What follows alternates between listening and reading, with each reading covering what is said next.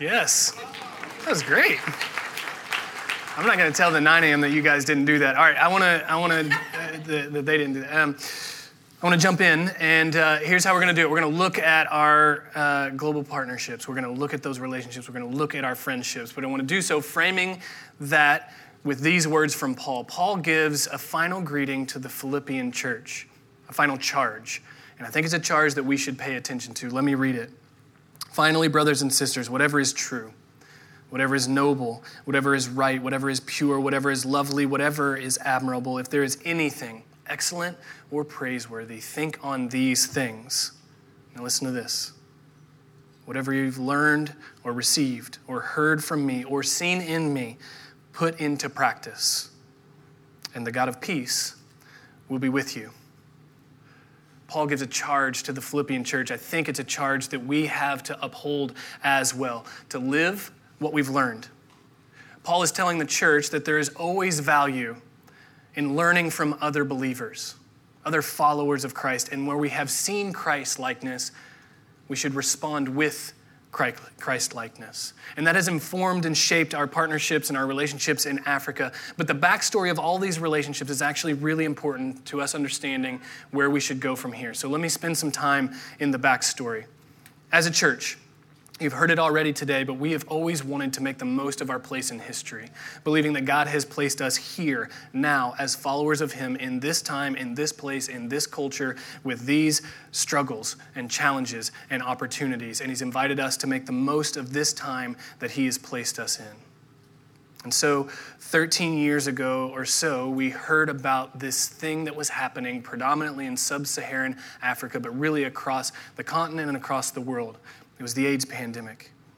But in sub-Saharan Africa, it was ripping through communities, and it had left 14 million children parentless. That's in our time in history. And so we felt a clear call to say we need to do something about this. We need to engage with this. We can't stand on the sideline. If God has put us here in this time, in this place, with these resources and challenges and abilities and all of these things, then we should do something about it. And so we said we want to care for vulnerable people and vulnerable communities, and in particular, vulnerable children there. And as we began to wrestle with this call, like how are we actually going to live this call out, we heard another church leader say something that has really shaped us for the last 13 years. This church leader said of the AIDS pandemic, if the church in America dedicated itself to ending the AIDS pandemic and caring for those impacted, we could change the world in 20 years.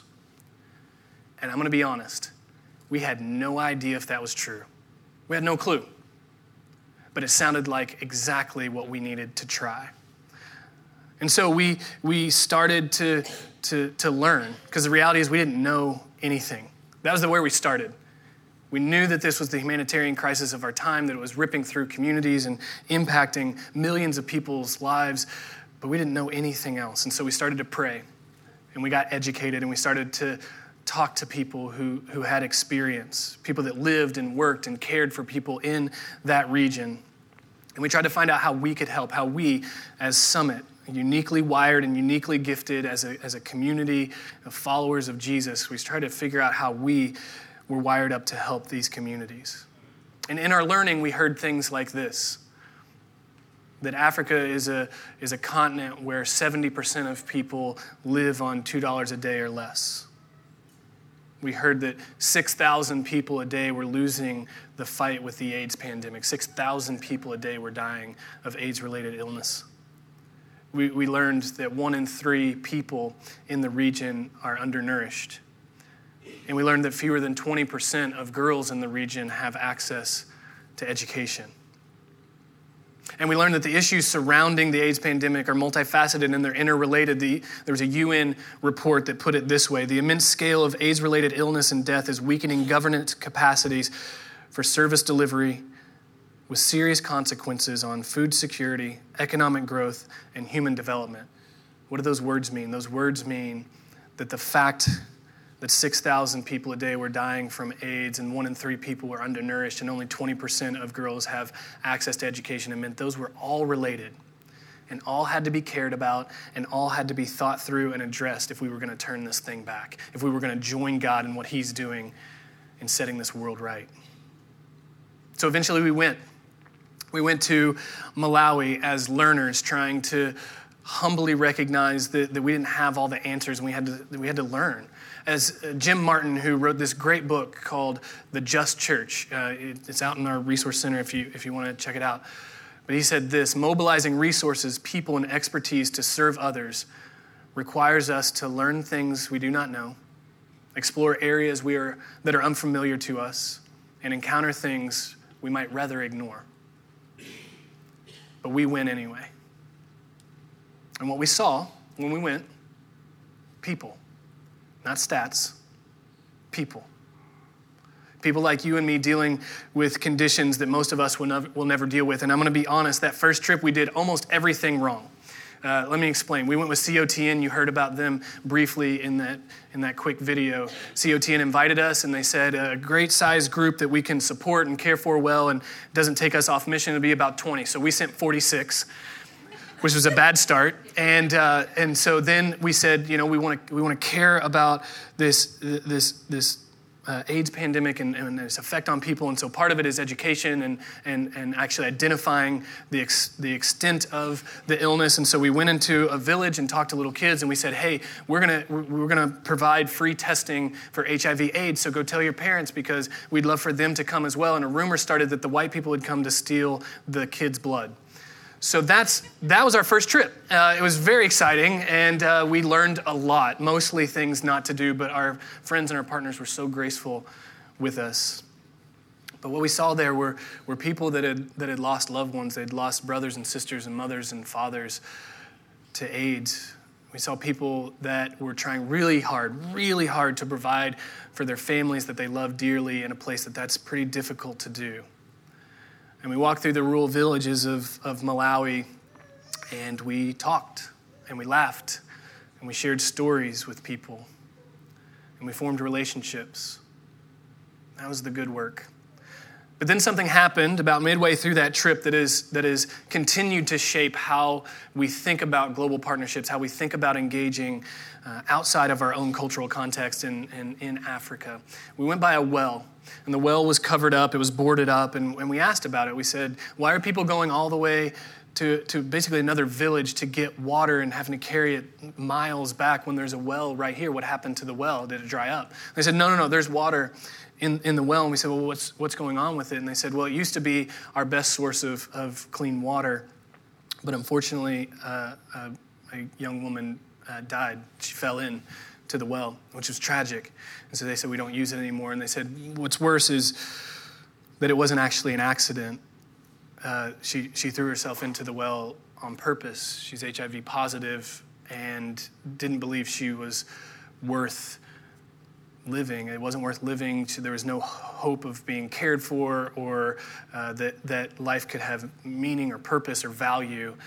And so she threw herself into the well, even though there was a clinic where she could have gotten access to health care within walking distance. So we realized in that moment that the AIDS pandemic wasn't just claiming lives due to lack of health, it was claiming lives due to lack of hope, and neither are okay, neither can ever be okay. And so we went back to that. If the church in America would dedicate itself for 20 years, we could change the world. And we said, that's what we're going to do, and that's what the church has to offer. The church can offer hope in spades. So what we've learned in these 13 years of partnership is we've seen and learned about need. We've seen what those statistics mean for people.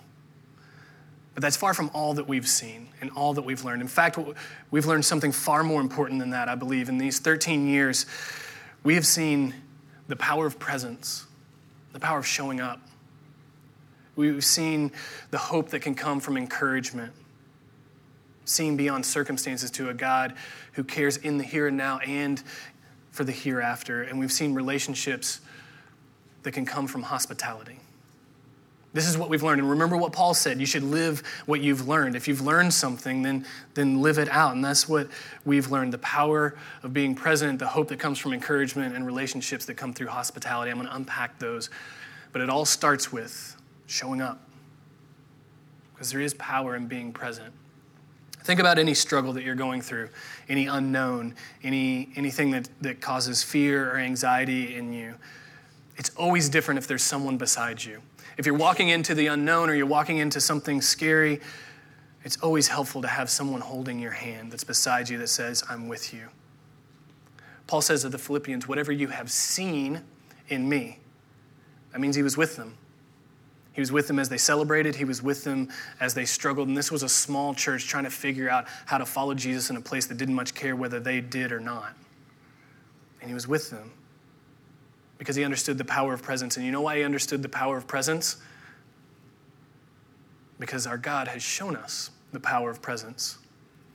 Paul says just a couple chapters earlier in Philippians 2, he says of Christ Jesus, he was in the very nature God, but he didn't consider equality with God something to be grasped or held on to for his own advantage. Instead, he made himself nothing. He took on the nature of a servant. He made himself nothing, and he actually was obedient to serve all the way to the point of death, even death on a cross. When we were in need, Paul is telling us, he's reminding us, when we were in need, God didn't stay at a distance. He came all the way to us to be with us and to be like us and to give everything for us. We are not alone. We're never alone. And Jesus gives us the quintessential reminder, I'm here for you. Giving us proof that we're never alone in the struggles. And a disciple, a follower of Jesus, is one who is willing to risk to follow that example, to help people know that they're never alone. See, Paul saw the power of being present in Jesus. And having seen it in Jesus, he wanted to live what he had learned, and so that's why he showed up for the Philippians. He learned the ministry of presence is incredibly powerful. Just showing up matters. It's not everything, but it's an important thing. There's power in being present because there's hope that can come from encouragement as we're present with people.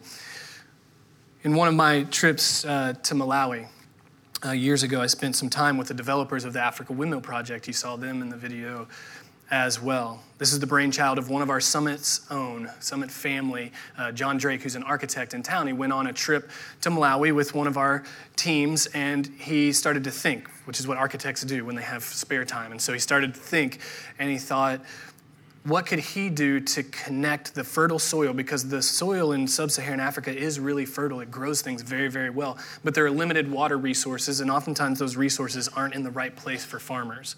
And so how do you connect that limited water resource with this fertile soil? And so he came back to the U.S. and he started to research Pioneer America and how they did irrigation in the days of the pioneers. And he started building windmills out of wood in his backyard. So you saw the windmills, and that was actually his backyard. The neighbors thought he was crazy, but he started to design and build these windmills because he wanted to give away to help farmers in Malawi. And I had a chance to be at the very beginning of this vision being realized in one field. We went out, here's a picture. We went out, and this is a water mill. There's no windmill attached to it yet. There's a hand crank.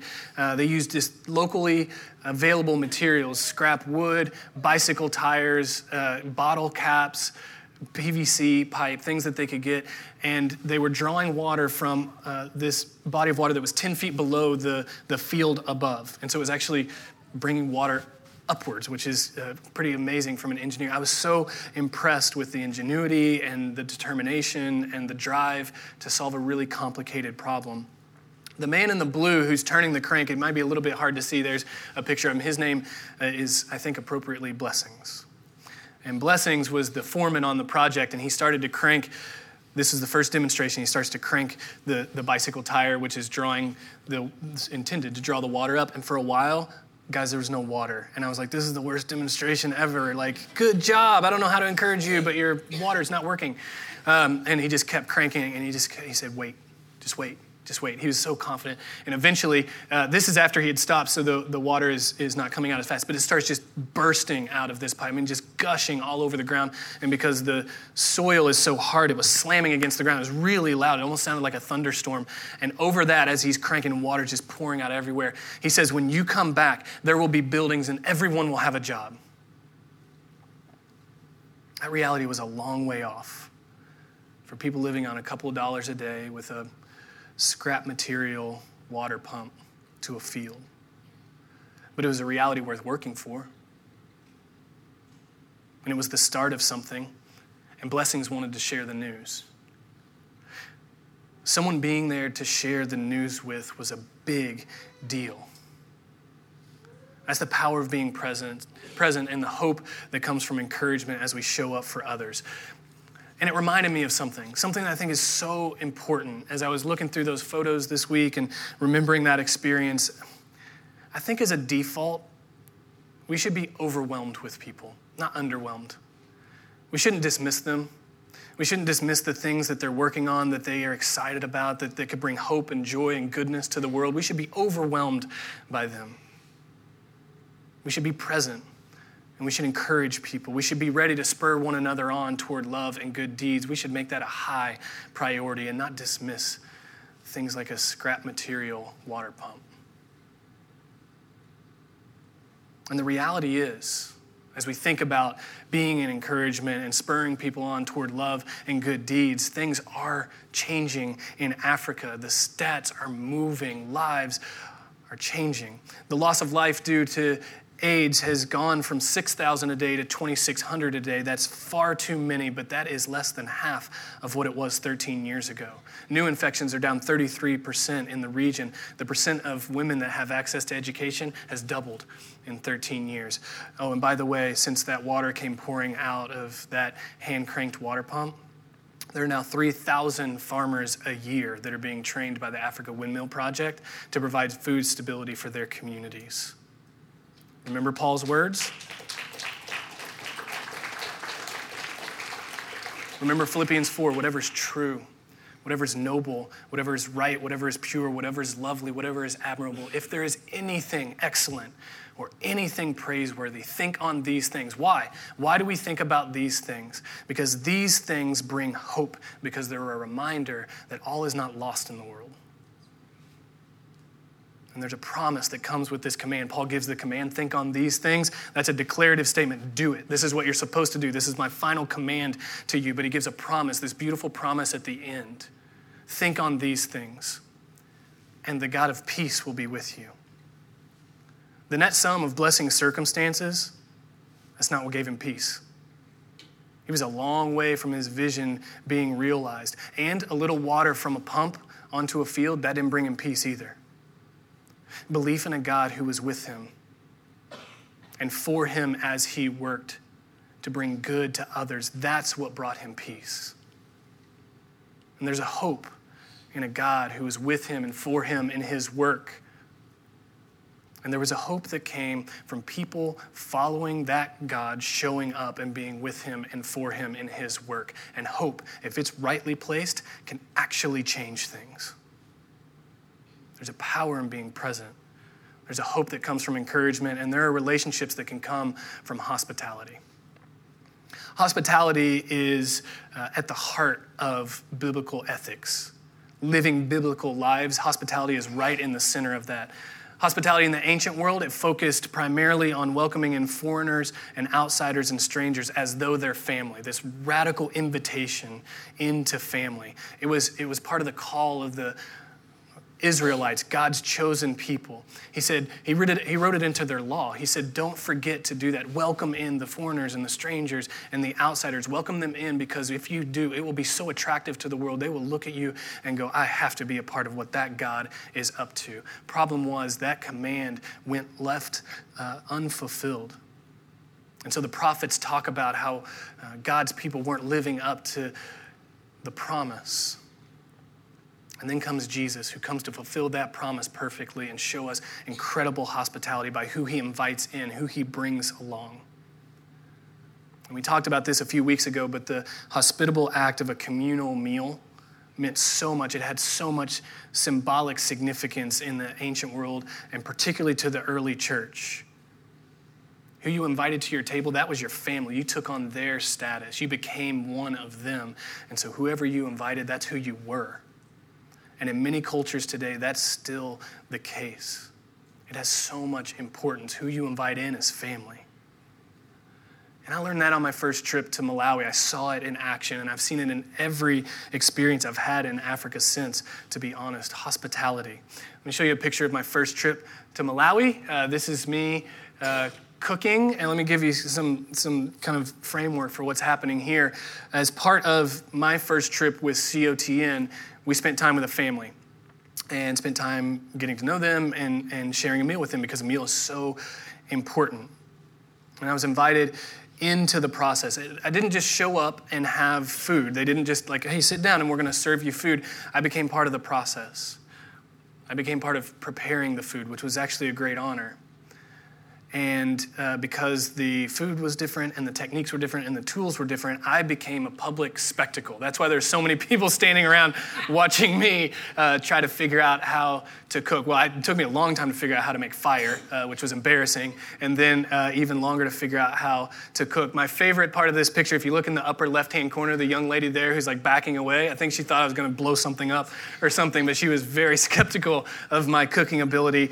And after we prepared the food, we sat outside this tiny home on grass mats out front for two reasons. One, we could never fit on the inside, and two, they were happy to invite me in and wanted anybody who was passing by to be included as well. And we ate on the ground on these grass mats, and I didn't know the language, and so we couldn't really talk, so I pulled out pictures of my family, my wife and my kids, and we laughed, because laughter is a universal language. And you know what stuck with me? No one told me to leave because I didn't speak the language. No one told me to leave because I didn't know the cultural practices. No one told me to leave because I didn't look the right way. No one told me to leave because I didn't know how to eat sema and greens right. It was incredible to see the way that people opened their homes and their lives and gave, not out of their abundance, but out of what little they had to live from. It felt like I was living right in the center of that time that Jesus is worshiping. He's at worship, and people are giving their offering, and he sees people come, and rich people come and they give their gifts, and then he sees a poor widow, and she puts in 2 mites, like less than a penny. And he stands up and says, in the middle of this public assembly, says, "Truly I tell you that this poor woman has put in more than all. For all these out of their abundance have put in an offering for God. But she, out of her poverty, put in all the livelihood she had." I felt like I was living right in the middle of that. N.T. Wright once said, if you want to look into the face of Jesus, look into the face of the needy. When I shared that meal, I believe I was looking into a beautiful picture of Jesus, one who is willing to give everything to invite me in. One who is willing to completely inconvenience self to include others. One who is willing to sacrifice comfort to provide a place of comfort for me. Out of that type of shared experience, out of that kind of hospitality, relationships can't help but form. So we've learned. In these 13 years, we have learned so much. And we have so much more to learn, but we've learned, how do we now live what we've learned? That's what Paul encourages us to do. He says, you're going to learn from other believers, but live what you've learned. So how do we do it? Well, one way is by serving others well here.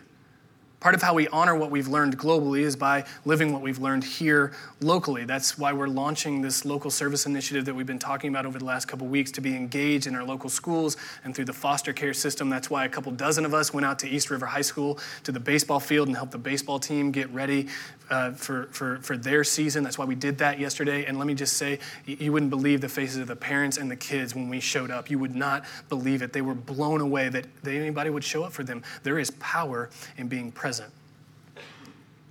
Showing up matters. So what we've learned globally is informing how we serve locally, but there are other things as well. There are other ways that we can engage.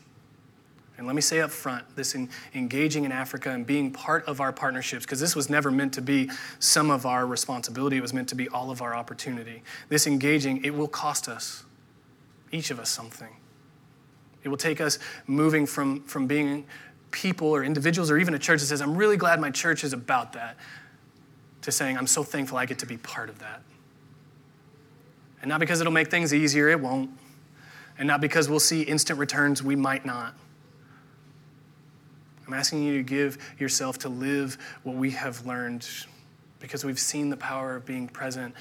We've seen encouragement and hospitality. We've seen those are better. And ultimately, they're a more peaceful way. So we're going to continue to partner. We're going to continue to be learners by practicing what we have learned and received and heard and seen, as Paul says in Philippians, from our friends. So I want to invite you into some steps. Some of the steps we're going to take right now, because again, this isn't for some people. We can all engage in these partnerships. We can all engage in these friendships in significant ways. So let's start now. You got a card when you came in. If you'll open that up, you'll see on two sides. On the left side, there's a lot of words and some information. We'll get to there in a second. But on the right-hand side, it should say Dear, and then it's going to have an organization's name and then staff. We've seen the hope that comes from encouragement. And our friends are giving their lives to care for some of the most vulnerable people and vulnerable communities in this entire world. What do you think it would feel like to get 1,000 cards in the mail from people that say, we're with you? God's going to be your strength. God's going to guide you through this. We're so thankful that we get to be friends. So that's what we're going to do. We're going to take a couple of minutes. You got a pen when you came in. Let me give some more logistics. There are 3 different organizations, so the card you have and the card of the person sitting next to you might be different. We want to send cards to 3 of our partners in this way. On the bottom left-hand side of your card, there's some information about that organization. You can also just look it up on your phone as well if you want some more information. But this is the work that they are doing. Each of them caring for vulnerable children and vulnerable communities through different strategies. We're going to take a couple minutes and we're just going to write a letter of encouragement.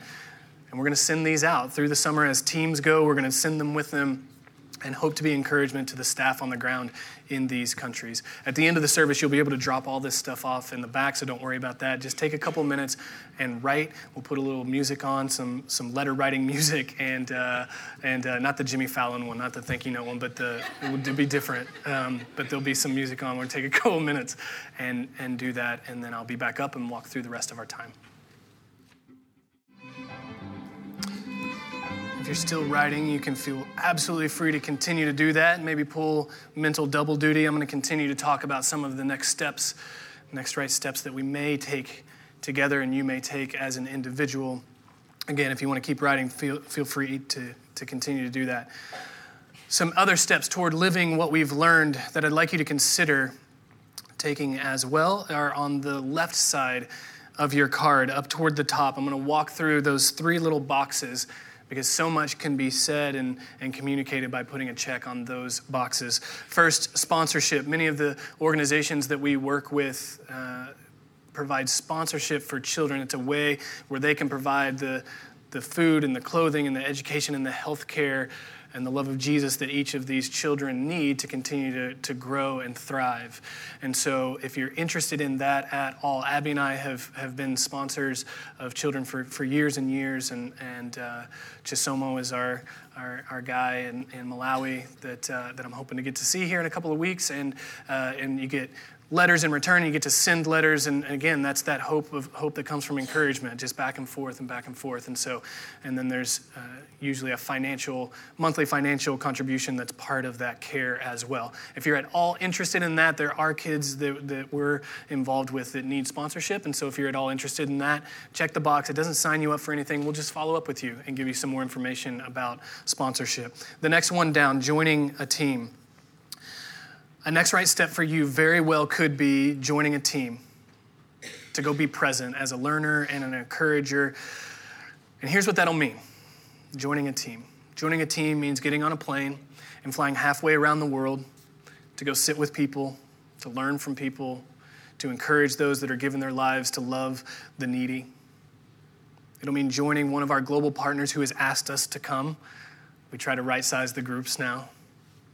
It will mean using your vacation time, or if you're a student, your summer vacation, your time off from summer break, from school. It'll mean asking really everyone you know to support you financially in taking the trip. It will mean you being open to the idea, and this is a big one, it will mean you being open to the idea that maybe God wants you to care deeply about someone or something that you didn't previously. But going and being present is really important. If John Drake hadn't gone, if he hadn't gotten on a plane, if he hadn't done all of those things and joined a team, there'd be no windmills.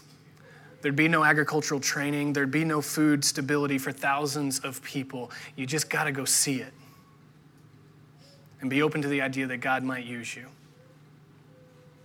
to be an encourager. And it might be an important step of helping someone believe that they can dare to continue to hope. So the first step is not saying I'm going. It's not committing to go. The first step is not heading to the airport and getting on a plane. None of those are the first step. The first step is checking that box, saying I'm at least open to the idea. And here's what I would say. If as I've been talking, you said, you know what, maybe I should think about it. Maybe I should go. Maybe I should join up in what God's doing. If you thought that at all, maybe I should, you should, because it's not a normal thought. Normal people don't think, you know what, I should get on a plane, fly halfway around the world to sit with people that I don't speak their language and make myself completely uncomfortable and ask all my friends for money. No one does that. And so if you felt that tug at all to be a part, check the box. And we're going to pray about it with you, and we're going to give you information along the way to make an informed decision, a prayerfully informed decision.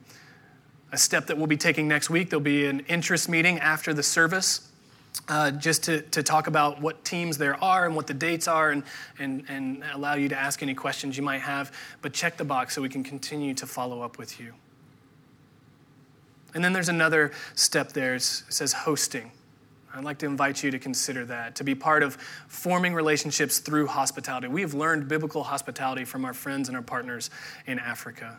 They've opened their homes and their lives and their churches and their tables to us. And it may be that our perception is the best way to engage globally. The gold standard for participation is to get on a plane and go. And we do need to do that because, again, our partners ask us to do that. But the gold standard of honoring our partnerships may very well be in how we invite people into our homes, how we receive people as we have been received. There's so much value in receiving. That might be the ultimate mark. How we can invite people in, how we can show the hospitality that we have experienced. And increasingly, there's a need for this to happen. Increasingly, our partners who are raising children to transform the nations, those children are going to secondary school and then going on to college. And increasingly, there are opportunities here in the U.S. for them to study. Through Valencia College, there's a program at Valencia College, there's a program at UCF that helps that happen. Increasingly, Nairobi Chapel, our partner who's doing incredible church planting work around the world, increasingly there are opportunities for us to receive and host their staff, their church planters that are going to go and plant other churches to get cross-cultural training and information and experience. Right now we have 3 opportunities for hosting. If you're wondering if this is actually a real thing, there are 3 people that would like to come here from Africa, from our partnerships, and be here in the Orlando area. 3 real opportunities. We want to show the hospitality that we have been shown. And really powerful things can happen if we do that. I'll tell you a story of something that just recently did happen. Recently, one of those students from Africa needed a place to stay here. His name was Martin. Some of you actually might know Martin. The end of this story is he actually came.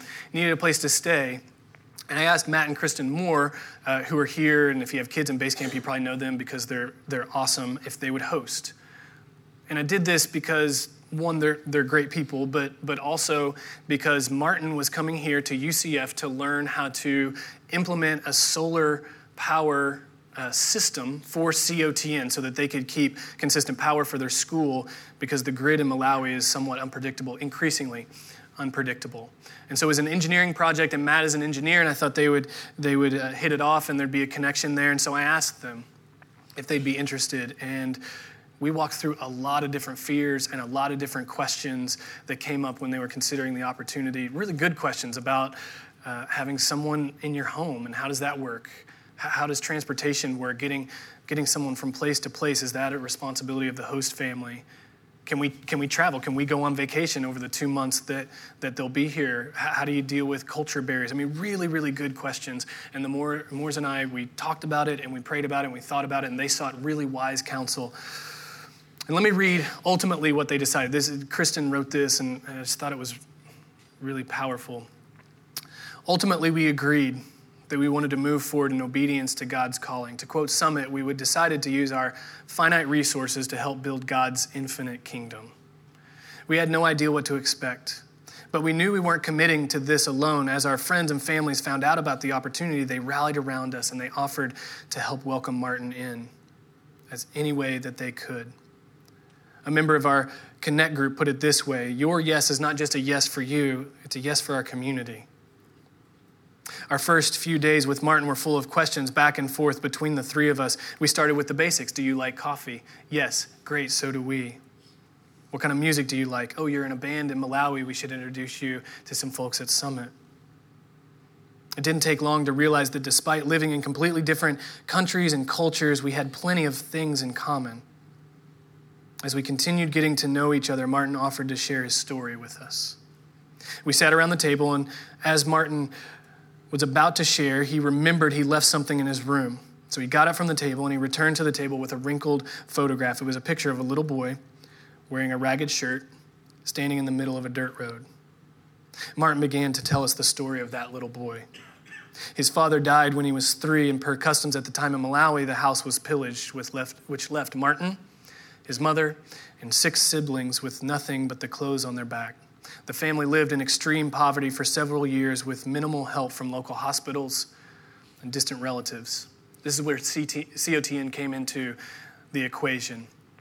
They offered to invite him into the program, providing some food and shelter and some education for he and some support for the family. Eventually, he became a follower of Jesus and started to talk about Jesus to his family. And years later, his entire family became followers of Jesus because of Martin. And he excelled in school. And so eventually, he had this opportunity to go to UCF to study this solar project and take it back to Malawi. Kristen continues to write, Martin finished his story with a big smile and said, my friends didn't believe this opportunity was really happening until I sent them pictures of me here in the U.S. It's all God's grace, he said. After Martin shared his story with us, Kristen writes, we shared ours with him, and there was no turning back. He was fully part of our family.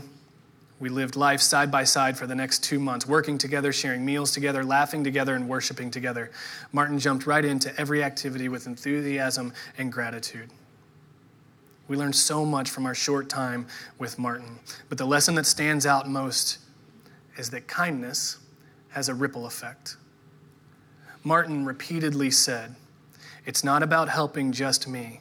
I want to take everything I've learned back to my community and my country. When you help me, you help all of Malawi. Hosting is a sacrifice. But the reward, the impact can be so great.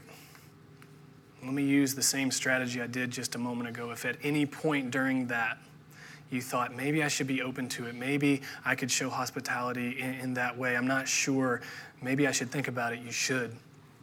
You should check that box and we'll follow up with you. You don't have to have all the answers. You don't have to know your schedule. You don't have to know the bus routes through Orlando. You don't have to know any of that right now. Just show willingness and we'll pray about it and we'll think about it and we will talk through it together. 13 years ago, we went to Africa and we went to solve problems. And we met people. And we learned from partnerships. And part of how we honor those partnerships and those friendships is living what we've learned with as much humility and as much courage as we possibly can. We should be a community that lives what we have learned from our God and from our friends in Africa, the power of being present, the hope that comes from encouragement, the relationships that can come through hospitality. We, starting today, continuing today, have the opportunity to put into practice what we've learned and received and heard and seen. My hope is that we don't miss that opportunity. Let's pray. Father God, thank you for the truth of your word, that as we put into practice what we have learned, as we live what we have learned, peace is a natural byproduct. It's a more peaceful way. It doesn't mean it's an easier way. It just means it's a more peaceful way. It's a better way. And I pray as we consider these opportunities and we think about what we risk or what we potentially lose by saying yes to these things, I pray that we would remember your kingdom. That we would remember the hope that you brought into this world, that ultimately one day you would set all things to right, that every dividing wall would be torn down, and that we as a people would learn from each other and grow from each other and move your good creation forward together. I pray that we keep that in mind as we consider these opportunities and we don't miss a chance to live what we've learned so beautifully from our friends. I pray that we would seek first your kingdom and your righteousness, and we would trust that you would fill in any gaps in between. We pray this in the powerful and redemptive name of Jesus. Amen.